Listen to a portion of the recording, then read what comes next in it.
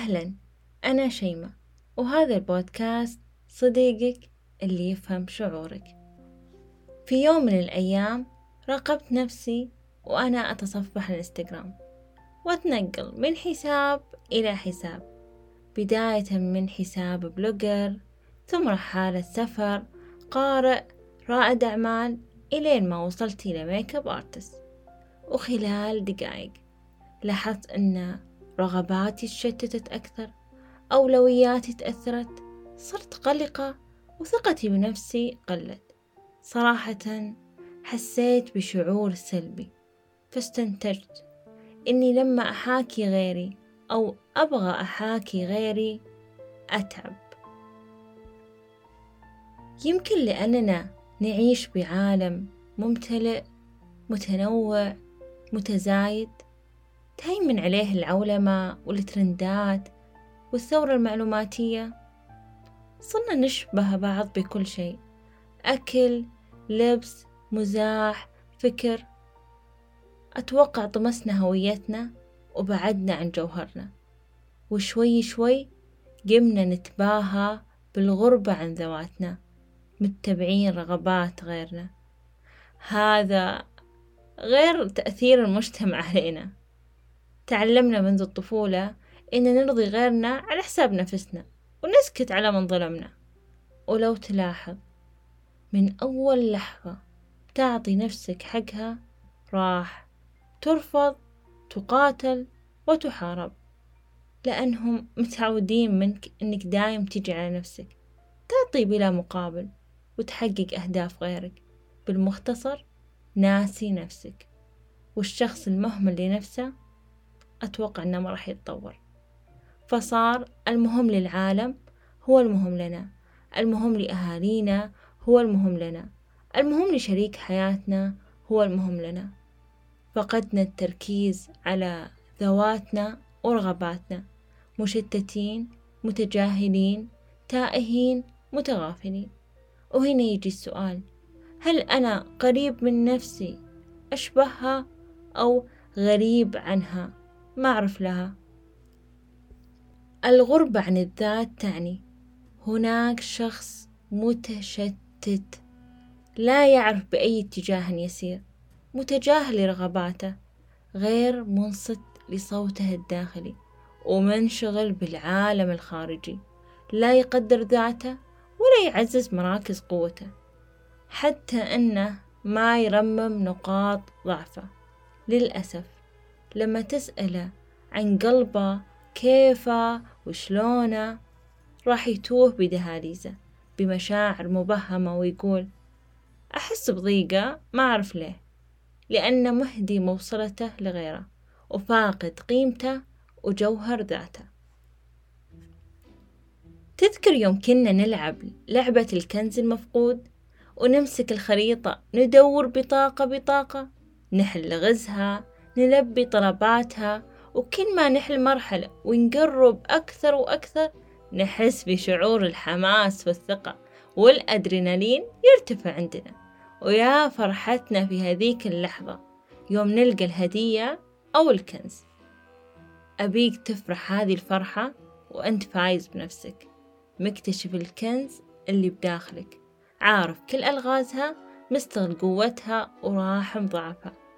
أبيك لنفسك الأول لها، تعرف كيف تخليها الأحسن وكيف تنشر أثرها للعالم أكثر. يقول جلال الدين الرومي: إنك تبحث في العالم عن الكنز، لكن الكنز الحقيقي هو أنت. لأنك لما تعرف نفسك راح تعرف كيف تحط لك أولويات تناسبك، وراح تحقق أهداف تشبهك، لأنك مستمتع برحلة أنت اخترتها، متقبل جميع ضغوطاتها. بتحس أن روحك وعقلك وقلبك منسجمين مع بعض. خل أقول لك على سر ياباني يدعى الإيكيغاي، يساعدك على معرفة سر العيش أو ما يحفزك للحياة. يتكون من 4 أسئلة. الأول: ماذا تحب؟ الثاني: ماذا تجيد؟ الثالث: ما الذي قد يدفع لك من أجله؟ والرابع ماذا يحتاجه العالم. هناك جواب واحد للأسئلة السابقة يسمى الإيكيغاي.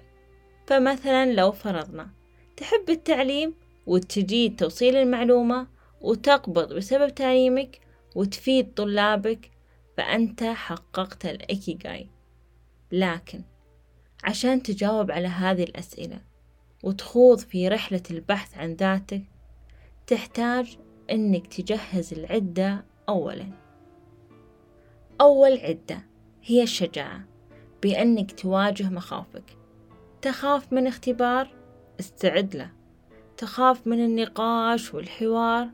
تعلم كيف تحاور. تخاف من المجهول؟ خطط وتوكل على الله.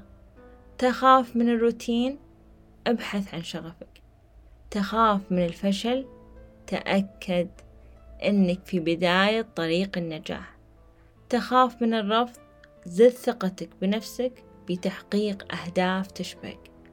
في مقولة عجبتني وأجهل قائلها، تقول: مهما حدث لا تتردد في البدء مرة أخرى، فقد تعجبك قصتك الجديدة أكثر.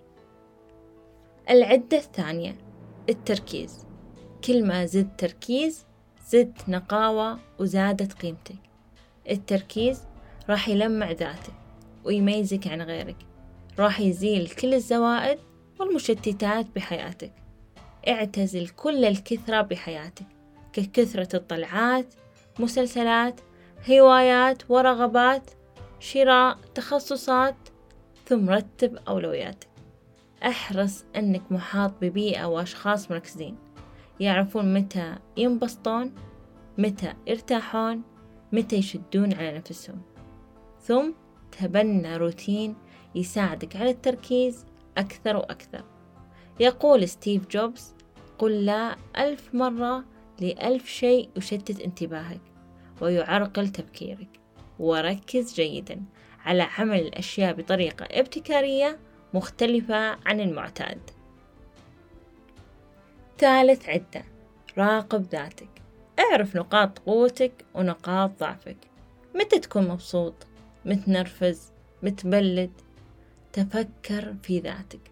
دون يوميا شعورك، وخذها عادة أنك تراقب ثم تلاحظ ثم تستنتج كل يوم حقيقة ومعلومة جديدة عنك. رابع عدة القبول. تقبل ذاتك بكل ما فيك، شكلك، وظيفتك، مستواك وثقتك. التقبل بيجعلك تعيش بسلام مع روحك، لطيف عليها، تطورها بحنان بدون أي إرهاق أو قلق مفرط أو جلد ذات. ختاما، كونك شخص عارف نفسك، قريب من ذاتك، تعني أنك شخص مركز على ذاته، محقق أهدافه، ناجح بحياته، وسعيد من داخله. شكرا لك، وأتمنى أنك تبدي رأيك في أبل بودكاست وتتفاعل في منصات التواصل الأخرى.